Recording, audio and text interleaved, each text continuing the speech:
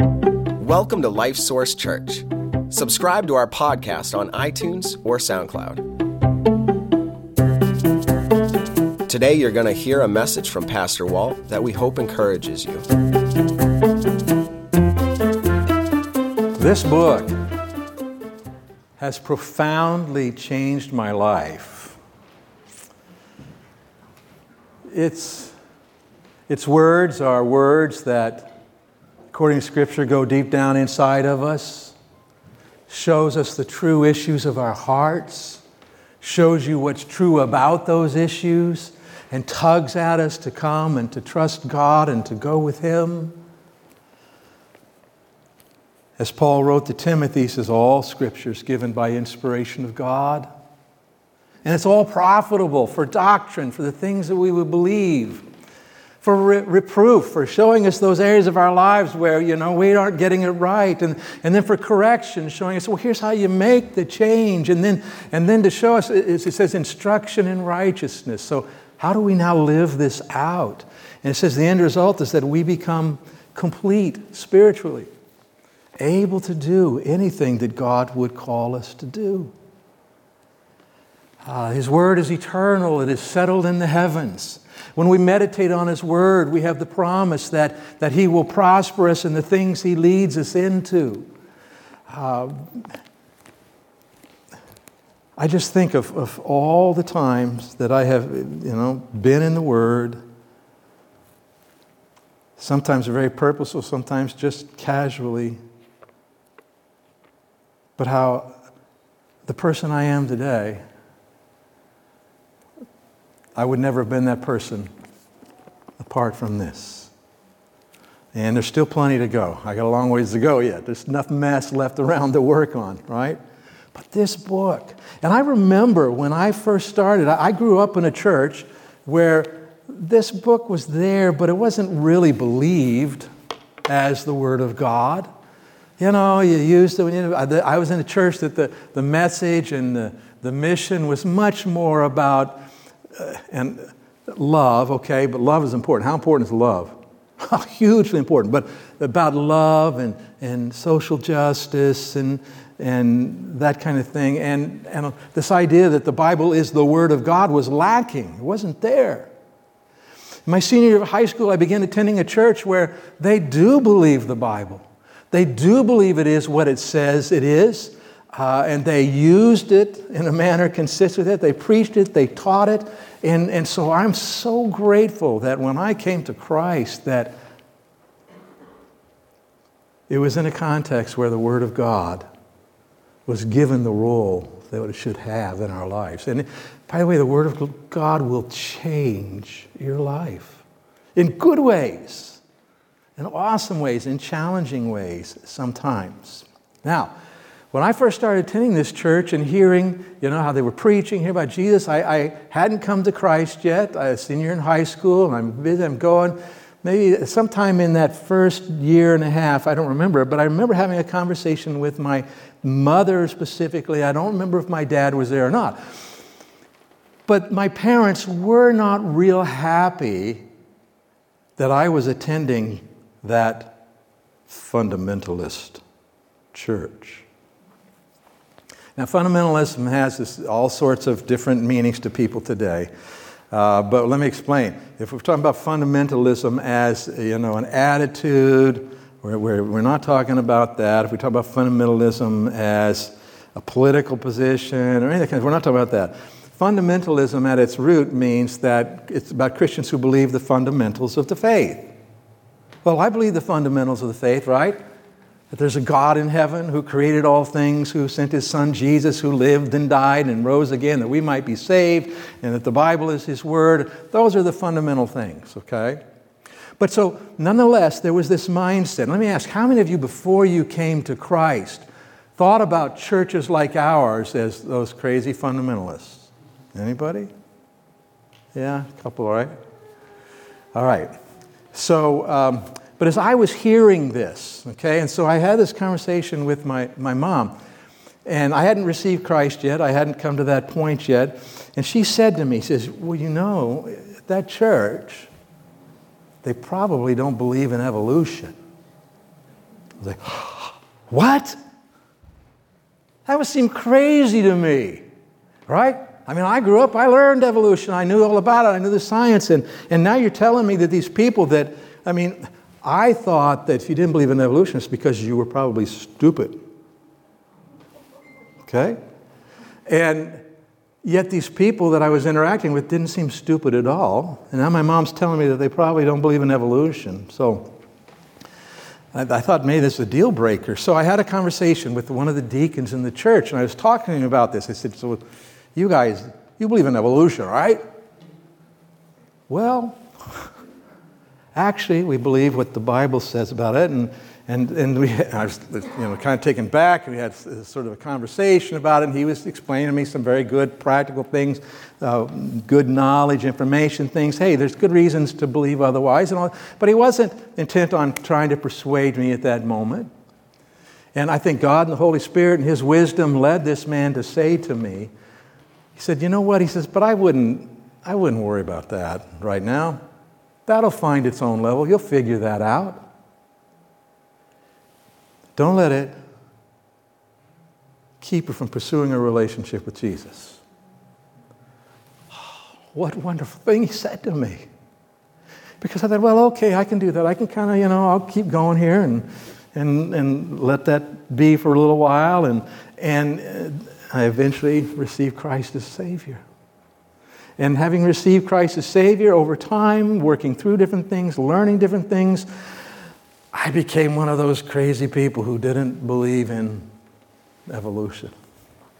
Now, just based on where we are in the culture and what's going on, there's a good possibility that there's some of you here today who say, well, I don't know about that either. I don't know if I buy that whole thing. I think evolution's probably true. And I'm not just after evolution. It's about a whole approach to thinking and life and a view of the world. But you say, I'm not there yet.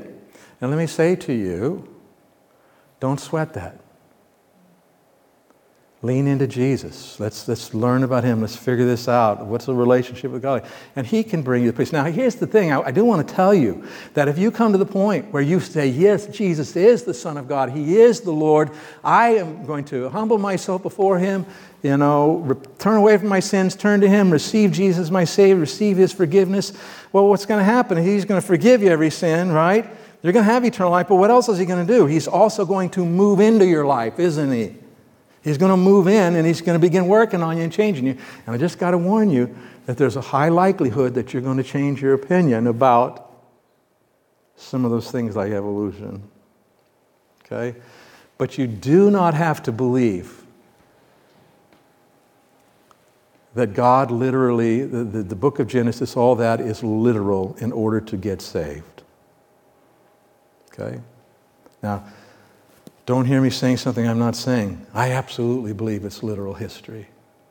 I think there's good reason to. We're going to talk about that today.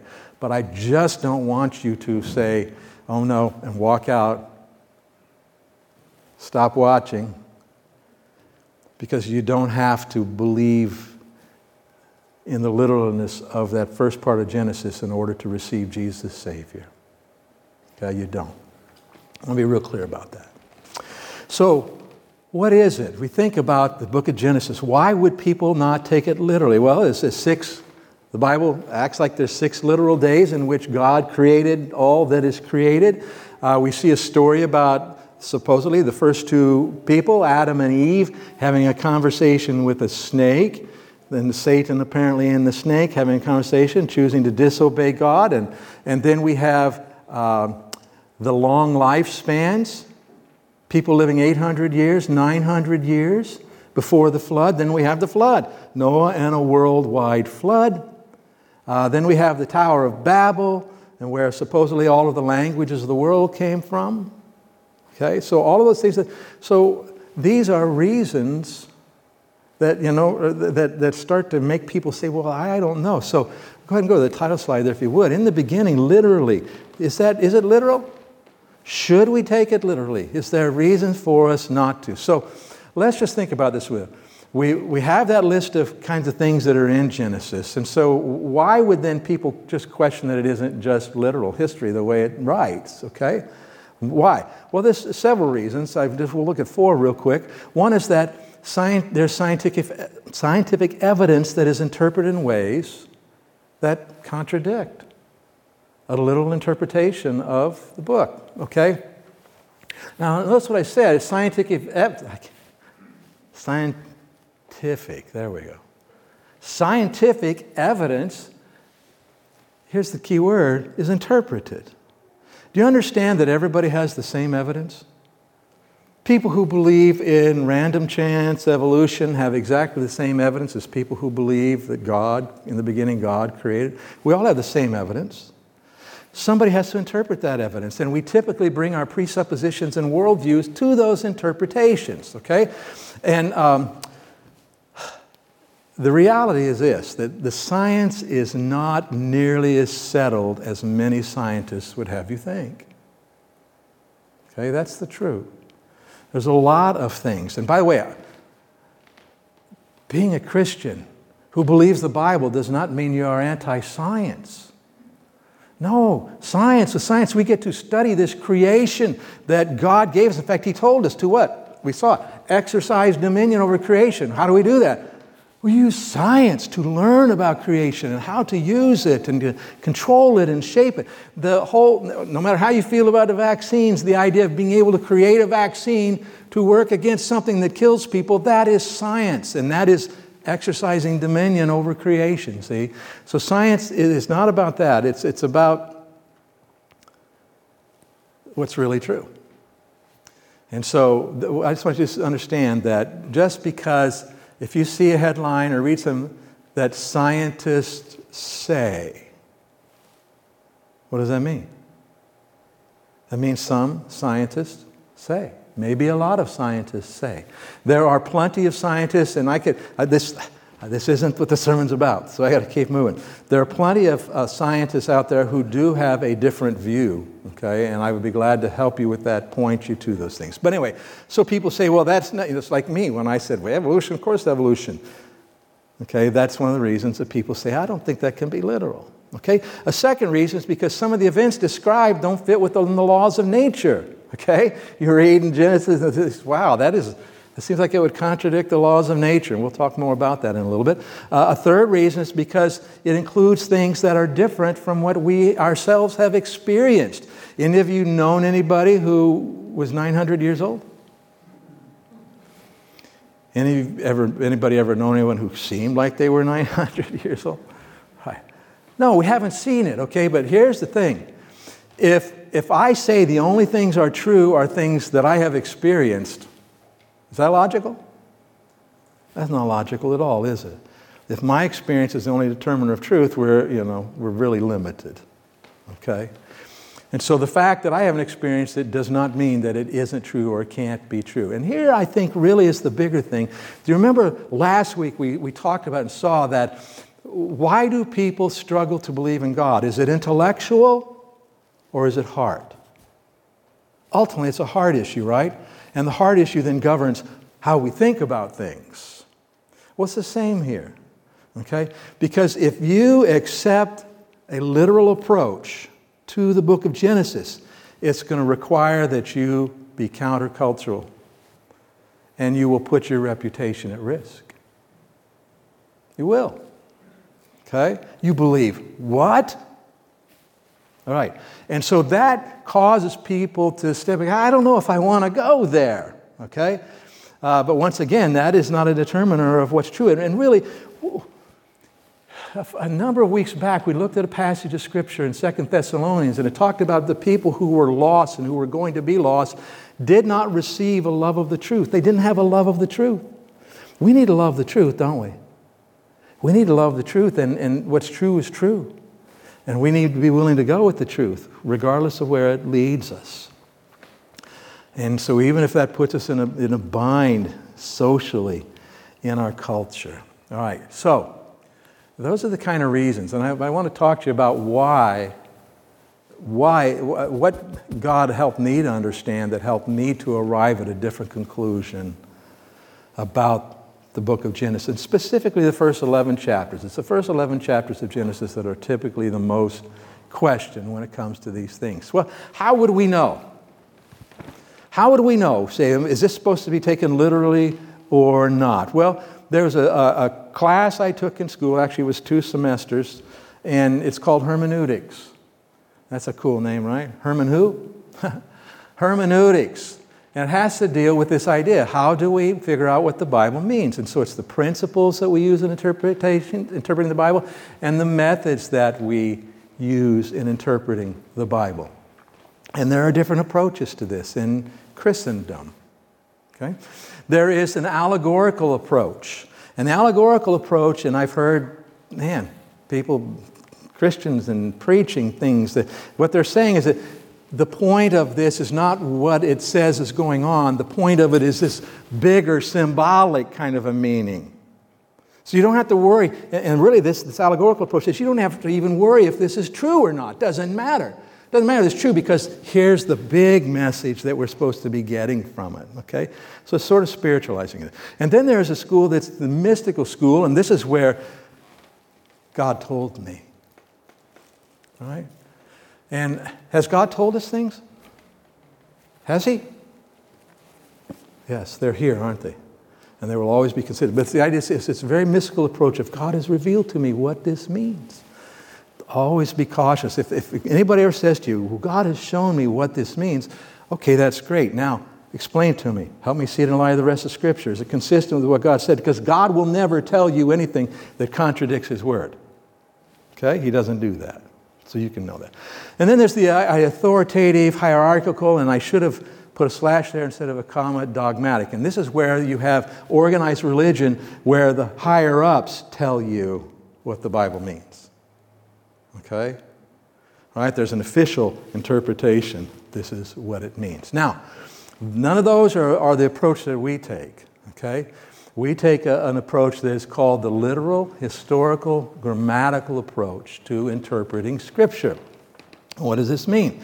Well, first it's the idea of, when it says literal, it's the idea is we take, I'll talk more about this, but our starting point is that what they said was what they meant. If I'm having a conversation with you and you tell me certain things and you tell me stories about what's gone on in your life, do you want me to say, wait a minute, I don't think he really means that. This is symbolic of something else. No, that's not normal, right? Normally we hear, we listen. So the idea we start with a literal understanding. It's also historical. In other words, that what was written, God led the people to write the things that they wrote in a certain time and place, in a certain context of events, history and what was going on, and all of that is important for us to learn to understand what it means. And then grammatical. And this is, a lot of you, how many of you love grammar in school? Oh yeah, a few of us. Not most of us. But the grammatical, there are just rules of language, right? How does that apply? What is this, a verb? Is it a noun? Is this symbolic language? Is it a simile? Is it a metaphor? Whatever, right? So all of those things come into play. And so we're going to go to the Scripture and say, what does it mean? When the guy wrote it, what was he trying to say? And so if I want to summarize this approach, we would say this, that the Bible should be understood using normal rules of language, which includes the use of symbols and figures of speech. Okay? So sometimes people talk about, you believe the Bible literally, and they think that means you believe everything literally, even figures of speech. Well, we don't, right? Okay, so let's talk about this a little more. So how do we apply this rules then to the Scripture to figure out, should this be taken literally? It's like it's a literal account, or is it something that is symbolic in nature? Okay? So we view a passage as literal. That's where we start. Unless a few things. First one is this, that there are reasons in the text itself that indicate that language is being used symbolically. In other words, sometimes the Bible uses known figures of speech that were used at the time. Well, obviously a figure of speech is a figure of speech. It's not intended to be taken literally, although it's communicating a literal truth. So those things are in the Bible. Sometimes it's poetry.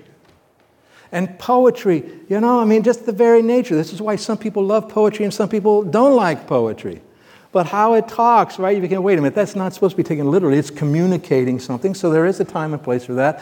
Prophetic vision. Sometimes the prophet is envisioning things, that God is showing him things that he maybe doesn't fully understand, but he's recording it, right? What he's seeing and all that. And those may not be intended to be taken literally. But the vast majority of the Scripture is probably taken at face value for what it says and what it means. But if there are reasons in the text. Second thing, logic and common sense point to a symbolic understanding. Okay?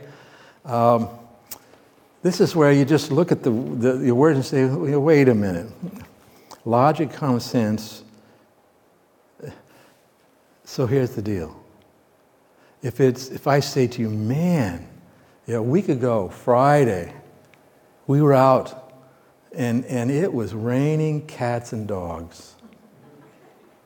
Or if it started raining days, it was raining cats and dogs. Would you expect to go out and find carcasses of cats and dogs on the parking lot?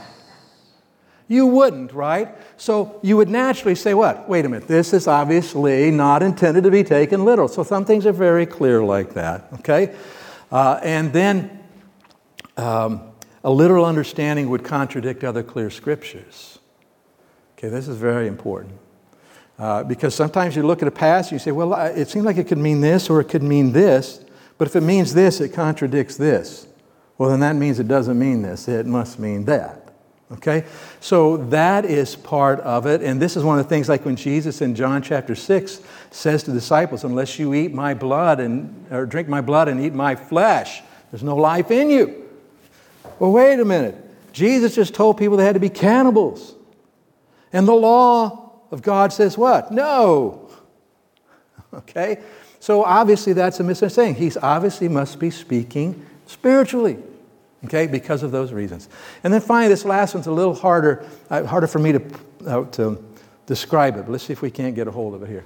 A literal understanding, we view a passage as literal unless a literal understanding contradicts the laws of nature when that contradiction is not the point of the passage. So, if the Bible is recording a miracle of God, right? Some supernatural event, it's going to do what? Contradict the laws of nature. But that's the point of the passage. It's telling us that that's what God did. But if you're reading a passage and it's not about a miracle that God did, it's this, and you're saying, well, wait, this seems to be contradictory. Well, maybe it's because you're supposed to understand it symbolically. All right, I know I've had my professor hat on here, right? And it's probably going to be on for just a little bit longer. Hang in there with me. But you get the idea. In other words, there are reasons to think that passages of Scripture are symbolic or, figurative. Our question is when we go to the book of Genesis 1, the creation of the world, Genesis 2, the specifics regarding the creation of man and God's intent for his marriage relationship, and then chapter 3, sin entering into the world, chapter 4, genealogies, chapter 5, genealogy, chapter 6, the Noah and the flood. I mean, all these things, all right? We want to say, so if we start off with literal, unless, well, let's look and see what apply some test of hermeneutics to these passages of Scripture. Okay.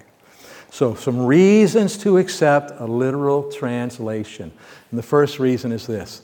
The writings are presented matter-of-factly as historical records of real events. That's just the way they're written. To read these things, you wouldn't arrive at a different conclusion. Let's take a look at some of these. Genesis chapter 1. And what we're looking for here is saying, did the author of these give us any hints or clues that they didn't mean for this to be taken literally? Genesis 1:1, in the beginning God created the heavens and the earth. The earth was without form and void, and darkness was on the face of the deep, and the Spirit of God was hovering over the face of the waters. Then God said, let there be light, and there was light. And God saw the light that it was good, and God divided the light from the darkness. God called the light day, and the darkness he called night. So the evening and the morning were the first day. Then God said, and then it continues, okay? But that's just very straightforward, isn't it? Matter, this is what happened. This is what God did. Go over to chapter 2. Starting in verse 1. Thus the heavens and the earth and all the host of them were finished. And on the seventh day God ended his work which he had done, and he rested on the seventh day from all his work which he had done. Then God blessed the seventh day and sanctified it. And we'll come back to this concept. Because in it he rested from all his work which God had created and made. This is the history of the heavens and the earth when they were created, in the day that the Lord God made the earth and the heavens. This is the what? What does it say? This is the history. Okay, so how is Scripture presenting itself here? As a historical presentation. Okay, let's go over to chapter 7. This is with respect to right before the flood. Chapter 7, verse 7. And by the way, I could read them all, but I just didn't figure we had time to read all the chapters. Okay? Chapter 7, verse 7. So Noah, with his sons, his wife, and his sons' wives, went into the ark because of the waters of the flood, of clean animals, of animals that are unclean, of birds, and of everything that creeps on the earth. 2 by 2 they went into the ark to Noah, male and female, as God had commanded Noah. And it came to pass after 7 days that the waters of the flood were on the earth. In the 600th year of Noah's life, we're getting kind of specific here, aren't we? In the 600th year of Noah's life, in the second month, the 17th day of the month, on that day all the fountains of the great deep were broken up, and the windows of heaven were open, and the rain was on the earth 40 days and 40 nights. Very matter of fact, isn't it? Just how it's presented.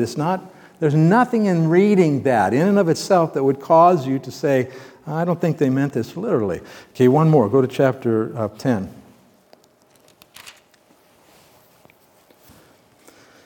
All right, so this is a genealogy from Noah, chapter 10, verse 1. Now this is the genealogy of the sons of Noah, Shem, Ham, and Japheth, and sons were born to them after the flood. And it goes down this list, who all was born from who. It's a record of births.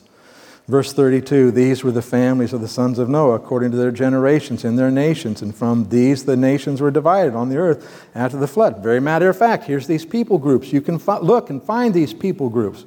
Chapter 11, verse 6. This is when the human beings have gathered together, and now they're working as one, and they're being idolatrous. They're setting themselves up really as their own God. In verse 6, it says, and the Lord said, indeed the people are one, and they all have one language. This is what they begin to do. Now nothing that they propose to do will be withheld from them. Come, let us go down and there confuse their language, that they may not understand one another's speech. So the Lord scattered them abroad from there over the face of all the earth, and they ceased building the city. Therefore its name is called Babel, because there the Lord confused the language of all the earth, and from there the Lord scattered them abroad over the face of all the earth. And you understand that language differences are still probably the greatest thing that separates us in the world. Okay? All right, but all matter of fact. Can you see how that is? The Bible just presents these things as matter of fact. And so let's dig a little bit deeper. Maybe there's something in the original languages that would cause us to assume that this is spiritual or symbolic somehow. Well, I want to quote a guy named James Barr, who was a professor of Hebrew at Oxford University, and he said, so far as I know, there is no professor of Hebrew or Old Testament at any world-class university who does not believe that the writers of Genesis 1 through 11 intended to convey to their readers the idea is that A, creation took place in a series of 6 days, which were the same as the days of 24 hours we now experience. Let me just stop just before we go on and say, he isn't saying that he agrees with that. In fact, in these next couple of quotes, we're going to see that they don't necessarily agree with it, but he's talking about how the Scripture itself is written. Okay? What was the intention of the authors? Go to the next one. And he says that the figures contained in the Genesis genealogies provided by simple addition a chronology from the beginning of the world up to later stages in the biblical story. So he's saying that the author who wrote Genesis intended for this to be understood literally. Okay? All right. Then the guy who followed him at Oxford University, named Hugh Williamson, says this. He says, so far as the days of Genesis 1 are concerned, I am sure that Professor Barr was correct. I have not met any Hebrew professors who had the slightest doubt about this. Here you go. Unless they were already committed to some alternative by other considerations. that do not arise from a straightforward reading of the Hebrew text as it stands. So he's saying that, yeah, there are people who don't agree that that is to be taken literally, but it's not because of the text, it's because of something else. A presupposition, a predetermined conclusion.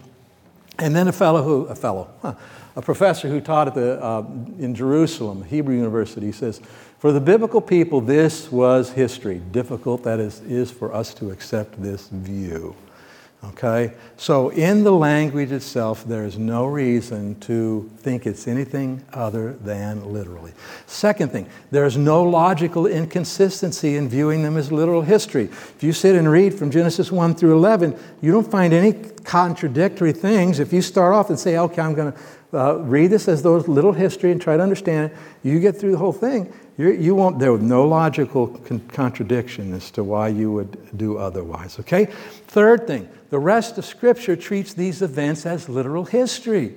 So you read through the rest of Scripture, okay, they treat it this way. And one of the biggest things that comes down to us is related to the Sabbath. Okay? In the book of Exodus, chapter 20, this is in the end of the Ten Commandments, it says this, for in 6 days the Lord made the heavens and the earth, the sea and all that is in them, and rested the seventh day. Therefore the Lord blessed the Sabbath day and hallowed it. And so he's saying, your week, 6 days, seventh day, rest. Because God, 6 days, seventh day, rested. You see what I'm saying here? Okay, so the rest of the Bible teaches this way. And then one of the biggest ones for me is that the one who rose from the dead, the one who predicted his own death and resurrection and actually rose from the dead, he treated these chapters as literal history. Okay? Jesus treated these chapters as literal histories. In Matthew 22:31, referring to all of the Old Testament, he says, have you not read what was spoken to you by God? Jesus refers to 14 different Old Testament books and treats them all as though they are historical. He deals with a bunch of Old Testament Bible characters. He includes Adam and Eve. He includes Noah. He includes Lot. He includes Abraham, Isaac, and Jacob, among them, all as historical characters. Jesus treats them like they really did what the Bible says they did and what happened. Okay, and those in the book of Genesis and many other places. Well, let's look at some passages here. Matthew chapter 19.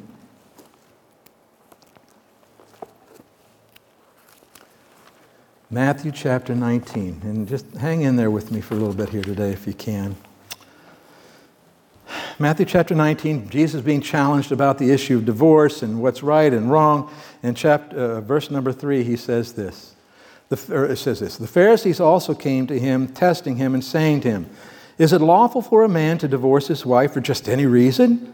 And he answered and said to them, have you not read that he who made them at the beginning made them male and female, and said, for this reason a man shall leave his father and mother and be joined to his wife, and the two shall become one flesh? So then they are no longer two, but one flesh. Therefore, what God has joined together, let not man separate. And then he responds to, why does God allow divorce?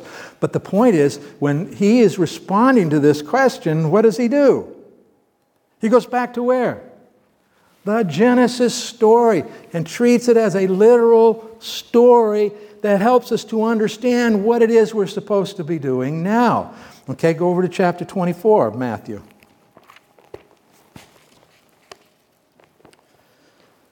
In verse 36. He's talking about the end of time when the prophecy is going to be fulfilled. In verse 36, he says, but of that day and hour no one knows, not even the angels of heaven, but my Father only. But as the days of Noah were, so also will be the coming of the Son of Man. Let's read. For as in the days before the flood, they were eating and drinking, marrying and giving in marriage until the day that Noah entered the ark, and did not know until the flood came and took them all away. So also will be the coming of the Son of Man. So what's he do? Talking about the second coming, he refers, okay, here, remember what happened with Noah. Very matter-of-factly again, right? Treating it as history. Luke chapter 11. And then we'll be done with this part. Luke chapter 11, starting verse 49. It says, therefore the wisdom of God also said, I will send them prophets and apostles, and some of them they will kill and persecute, that the blood of all the prophets which was shed from the foundation of the world may be required of this generation, from the blood of Abel to the blood of Zechariah, who perished between the altar and the temple. Yes, I say to you, it shall be required of this generation. Verse 51, from the blood of Abel. Genesis chapter 4. Okay, you see what I'm saying? This is how Jesus views the Old Testament, and specifically these chapters in Genesis. So, quick review. We start with literal, unless these things. No, back up. Reasons, these are reasons to accept it as literal. The writings are presented matter-of-factly as historical accounts of real events. There's no logical inconsistency in viewing them as literal history. The rest of Scripture treats these events as literal history, and Jesus treated them as literal history. Okay? So here's the conclusion about these issues, that our approach to understanding Genesis 1 through 11 should be consistent with the approach that we use for the rest of Scripture.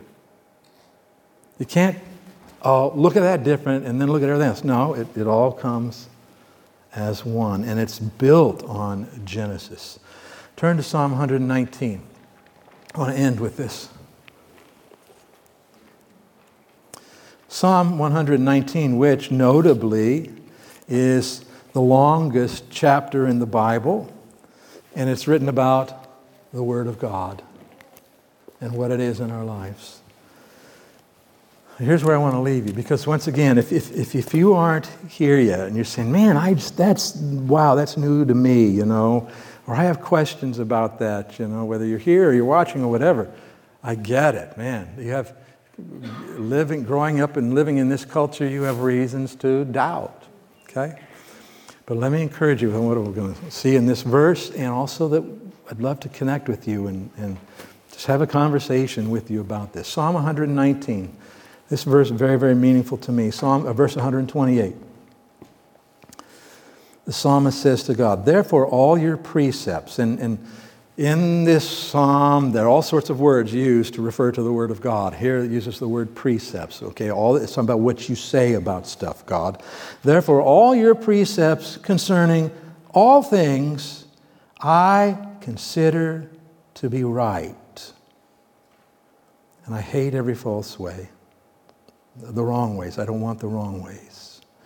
But therefore, all your precepts concerning all things I consider to be right. And let me tell you that is always a faith step. Because the reality is who knows everything about what the Bible says? Anybody here? Can we take a test and see? We don't. I've been saved for over 40 years now, and I still find, oh, wow, yeah, I hadn't realized that, or I saw that differently, or whatever. There's all sorts of things.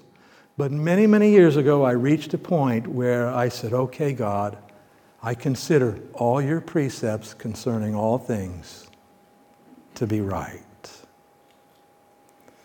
Even the ones I don't know yet, even the ones maybe I'm not quite understanding right, even the ones I still have questions about.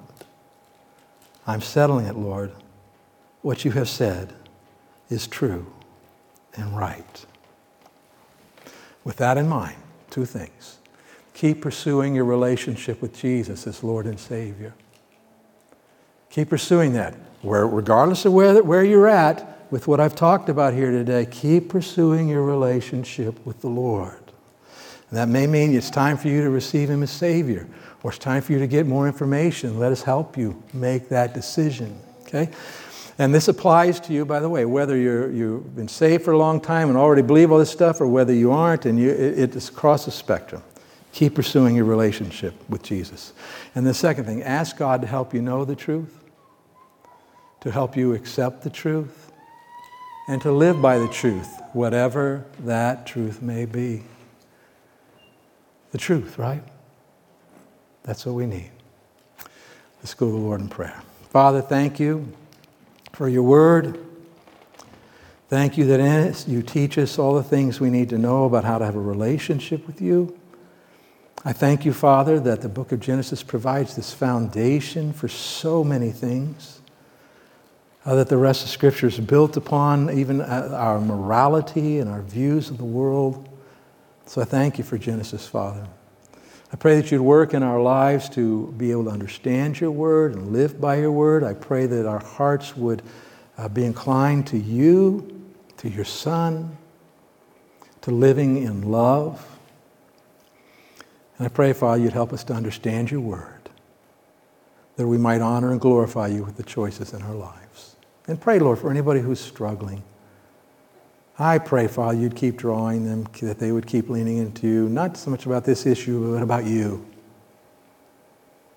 Knowing, Lord, that all that other stuff will find its rightful place when we get in a right place with you. And I pray this in Jesus' name. Amen. Thank you for being patient. Went a little long on that. Very important subject, though. And again, I'd love to talk to you if you have questions. Any discussion, good, fair, open discussions are good for us, okay? All right. God bless you.